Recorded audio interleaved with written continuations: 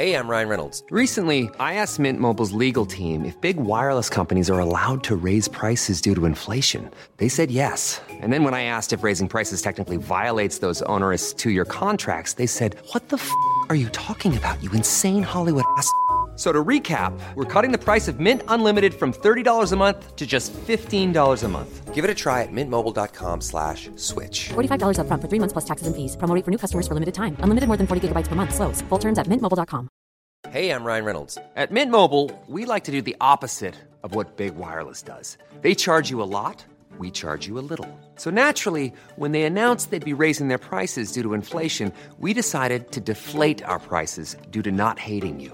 That's right. We're cutting the price of Mint Unlimited from $30 a month to just $15 a month. Give it a try at mintmobile.com/switch. $45 up front for 3 months plus taxes and fees. Promo rate for new customers for limited time. Unlimited more than 40 gigabytes per month. Slows full terms at mintmobile.com.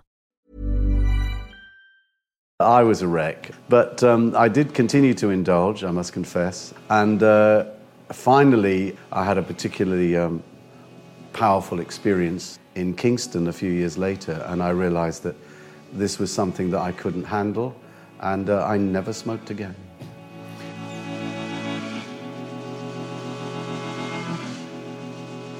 My name is John Doran, and I write about music. In the past on British Masters for Noisy, I have interviewed such luminaries as Noel Gallagher, Dizzy Rascal and Jimmy Page. In this series, I will be speaking to other outliers in the field of popular music.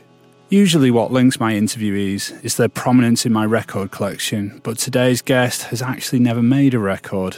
David Rodigan is one of the more unlikely famous figures in the history of Jamaican music, being that he's a white middle-class Englishman. But as a DJ, Ram Jam has been plying his trade for over half a century now, and is loved by countless reggae devotees and performers the world over. So David, can you tell me about your first taste of Jamaican music and how your initial introduction to this culture kind of contrasted with your background and upbringing? The first encounter with it was 1964 when I heard this record called My Boy Lollipop. And there was a show called Ready, Steady, Go, and she sang it on there. And it was also a pop chart hit. And I remember there was a program called Jukebox Jury, and they reviewed it, and they discussed this new sound that had come from Jamaica called Blue Beat, because that was the record label it was issued on. And I wasn't really, I was aware of it, but it was in 66 that it really hit me, 67, when I heard records by Prince Buster, notably Al Capone and the Guns of Navarone by the Scatterlights, and that's where the fever began.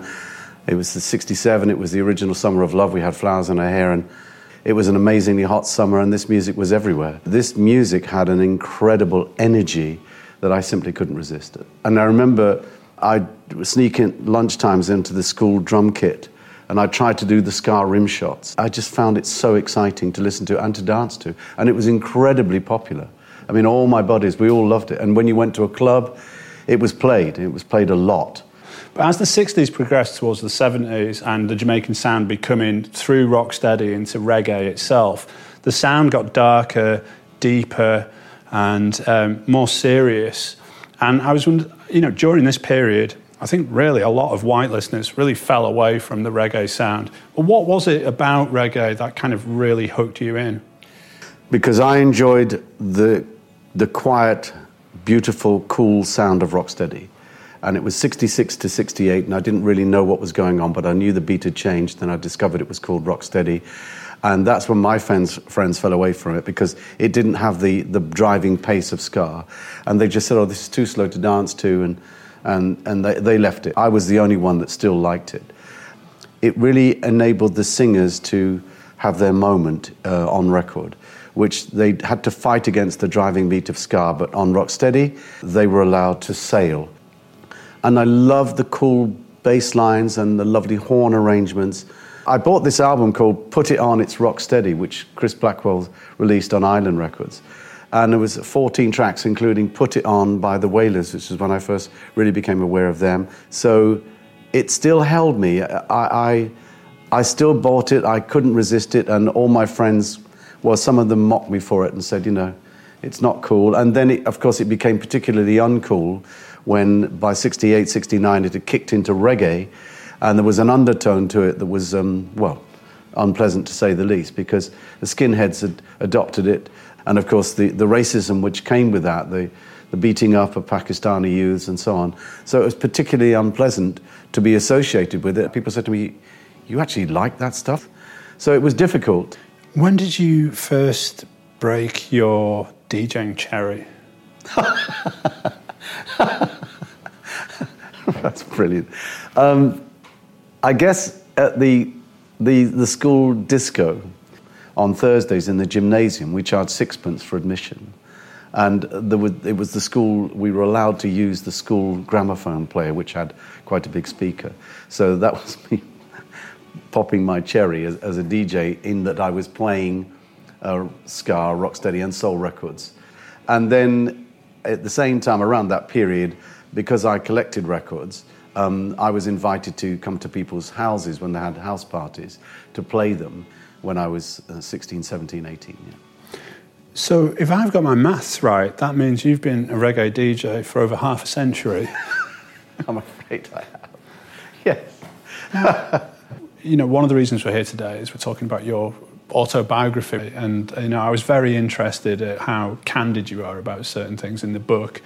And one of them is like the use of drugs. Now, I should say, for somebody who's been a reggae DJ for half a century, your involvement with drugs has been quite innocent or innocuous by many standards, I'd say. But from reading your book, also, I'd say the history that you do have is slightly checkered. Like, for example, you were busted for cannabis possession when you were a teenager, and then some would say maybe things went downhill from there. Yeah, I mean, I was busted for cannabis possession, that's true.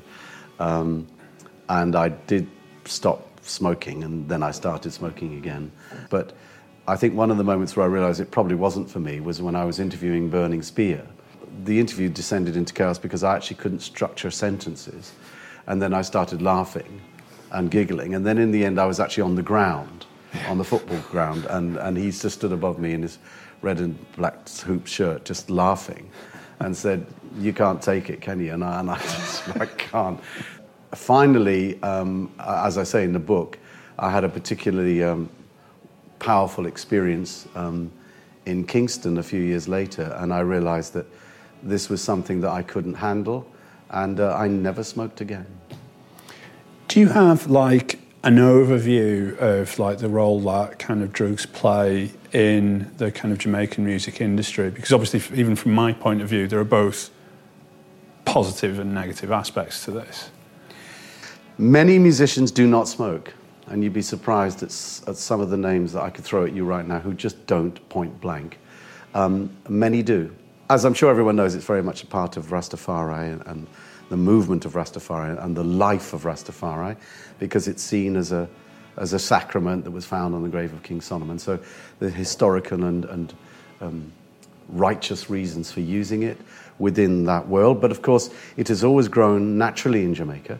For those that make music under its influence, it brings vibrations, it brings enlightenment, and the singers and writers will tell you that it brings them inspiration. But what about when you get somebody like the absolute genius that is Lee Scratch Perry? I mean, you've got a person who I can't tell really as an outsider, but you've met him several times. But, for me, it's hard to distinguish how much of this is eccentricity, how much is an act, how much of it is genuine kind of drug psychosis, and can you even disentangle his kind of chemically altered perception from his true visionary kind of working sound? That's a very interesting question, and I've tried to answer it to myself. The first time I met him was at his studio in Washington Gardens, and as I approached, he was in the garden, and he had ballet tights on and a cloak, and I said, "Hi, Lee, I'm really great to see you." And he said, No, it's Pipecott Jackson, not Lee Perry. When I have interviewed him, he is a wordsmith. I mean, there's no two ways about that. He's clearly an incredibly gifted, verging on genius as a producer. I mean, when you look at the work that he created in the Black Ark studio, it is truly phenomenal. And you can see that he was smoking then, And I think he may have been drinking too. As far as I know, I don't think he takes anything now. Yeah. And I believe he's 80 years of age, and he's still touring in Brazil, Europe. I mean, it's quite phenomenal. I went to see him live last year. It was great. It's absolutely amazing. He's the Salvador Dali of reggae, in a way. But he did create one of the best reggae albums of all time, Soul Rebel, by the Wailers. He produced that. He knew what to leave out. And if you look at tracks like Police and Thieves and War in a Babylon, I mean, the list is long. In more recent years, the influential black newspaper, The Voice, has referred to you as an honorary black person. But going back to 1978, when you were offered, your first really big, prominent role as a reggae DJ fronting the kind of reggae show on Radio London, you had certain misgivings about taking on the role because you're white, didn't you? Without doubt. The only reason I even attended the interview was my girlfriend at the time was an actress. She knew I listened to the Reggae Time show on Radio London every Sunday. And it was announced on the radio that the presenter was leaving and they were looking for a new presenter. And she said, "Oh, you should do that. You'd be good at that." And I said, "That'd be ridiculous. I wouldn't get that." So she actually wrote off on my behalf and I didn't know. And an audition came through. And I said, "Well," she said, "I wrote on your behalf, so why don't you go down?" And I did. And I was the only white person in a room full of black people. And the producer was David Carter, who'd worked on Canadian Broadcasting, was working at Radio London, and he'd produced the show with Steve Barnard. And he stopped the audition after 15 minutes. And he said, "In 15 minutes, you've taught me more about this music than I knew." He said, "But unfortunately, we can't offer you the position because you are the wrong colour. We're looking for a black presenter." And I totally understood that, And what actually happened, I found out afterwards, was they then played that audition tape to a number of people in the reggae industry in Britain, in London. And apparently, a lot of them said, "Whoever he is, you should use him." But he didn't tell them I was white. Right. So in the end, there were 4 of us co-hosting on a role, and then eventually it was 2 of us, and then eventually I left BBC Radio London and joined Capital Radio. What percentage of your audience thought you were black, do you reckon? I think the vast majority did. From everything that's been told to me over the years, they presumed I was a black Londoner because I spoke with passion and knowledge about a music which I'd loved and still love passionately, and I knew about it. Around this period, you had kind of parallel careers for many years as like both actor and reggae DJ. And I was wondering, how did you see yourself at the time? Were you an actor who happened to be into a bit of reggae, or a reggae DJ who just happened to do? I was an actor who loved reggae, and by accident ended up with a Sunday lunchtime reggae show on the BBC. It was only upon the birth of our second son that I decided, in order to provide for my family, I would have to seriously consider whether or not I was going to pursue an acting career. I mean, I was filming Shackleton, and we were filming up in Edinburgh, and I was having to, the director had to release me at 5 o'clock to get a plane back down to be on Capital Radio at 10 o'clock that night. That kind of thing proved to be difficult. And what really sealed it was when Kiss FM offered me a daytime show, and I took it.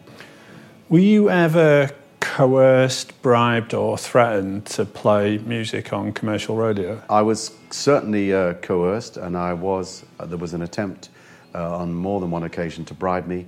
There was a very big producer who attempted to bribe me within a few weeks of being on Radio London in a pub, and he told me, "This is an envelope and you should pick it up because this is what happens. This is what we do." And I said to him, "If I pick up this envelope, which I'm not going to do, but if I were to do so, I would forever be your boy, and I would forever be under your jurisdiction, and I would have to play what you wanted me to play." Normally, being a little extra can be a bit much, but when it comes to healthcare, it pays to be extra. And United Healthcare makes it easy with Health Protector Guard fixed indemnity insurance plans. Underwritten by Golden Rule Insurance Company, they supplement your primary plan, helping you manage out-of-pocket costs without the usual requirements and restrictions like deductibles and enrollment periods. So when it comes to covering your medical bills, you can feel good about being a little extra. Visit uh1.com to find the Health Protector Guard plan for you. Say hello to a new era of mental health care. Cerebral is here to help you achieve your mental wellness goals with professional therapy and medication management support. 100% online. You'll experience the all-new Cerebral Way, an innovative approach to mental wellness designed around you. You'll get a personalized treatment plan from a therapist, prescriber, or both in a safe and judgment-free space. Your Cerebral therapist or prescriber will outline a customized plan with clear milestones along the way, so you can get to feeling your best. With Cerebral, you're not alone in your mental health journey. We're here to empower you to live a fulfilling life.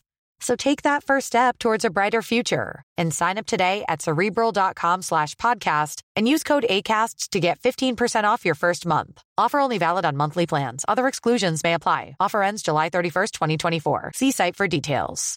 Botox Cosmetic, out of botulinum toxin A, FDA approved for over 20 years. So, talk to your specialist to see if Botox Cosmetic is right for you. For full prescribing information, including boxed warning, visit BotoxCosmetic.com or call 877-351-0300. Remember to ask for Botox Cosmetic by name. To see for yourself and learn more, visit BotoxCosmetic.com. That's BotoxCosmetic.com. So by the early 80s, you'd already been playing UK reggae bands. Oh, yeah. Like, you know, that had their very own kind of unique style and message. So I'm talking bands like Misty and Roots, Steel Pulse, Aswad. And, you know, their music carried a very blunt, if sometimes bleak, picture of what it meant to be black in the UK at the time.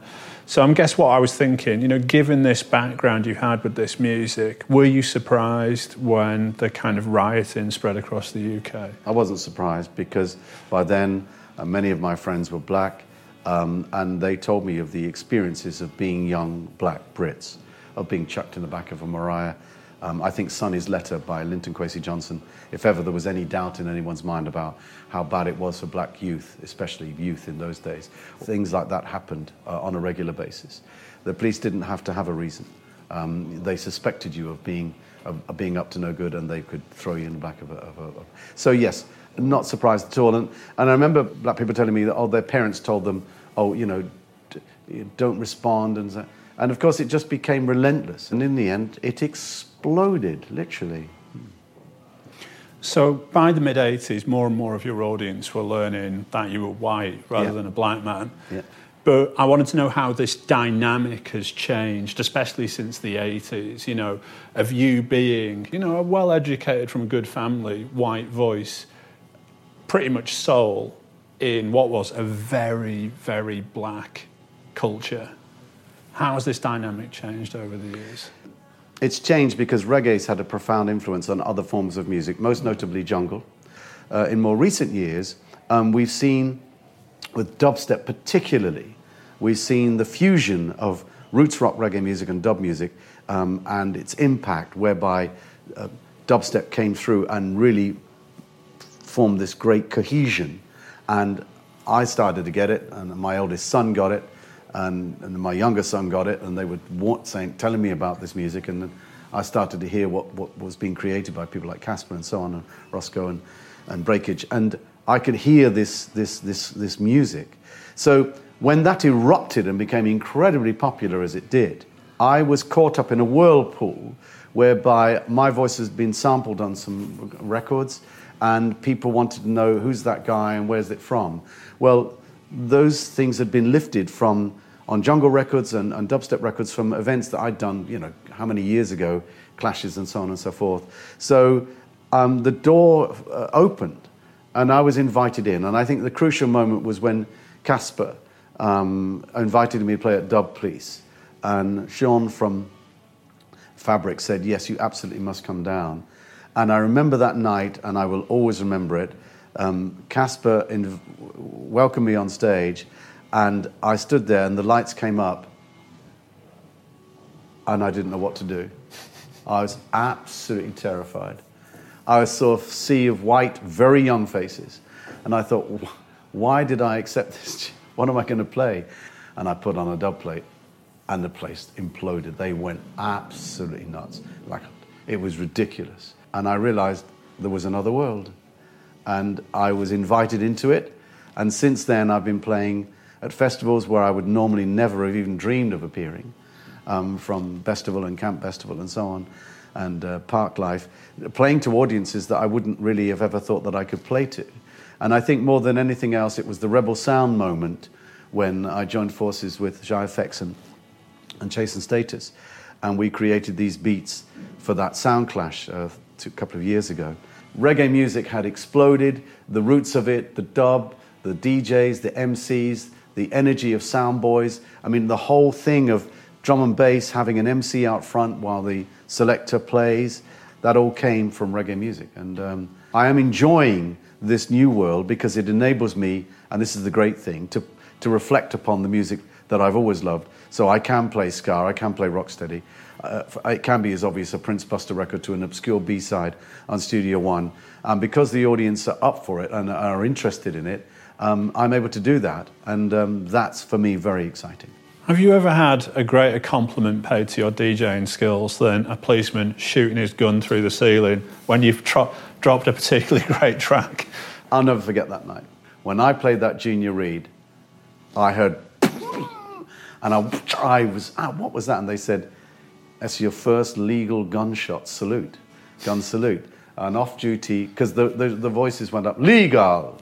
I mean, it was an off-duty policeman who'd taken his firearm out, as opposed to a don from the area who had not done so. I was absolutely cacking myself, I can tell you. Yeah, as you would.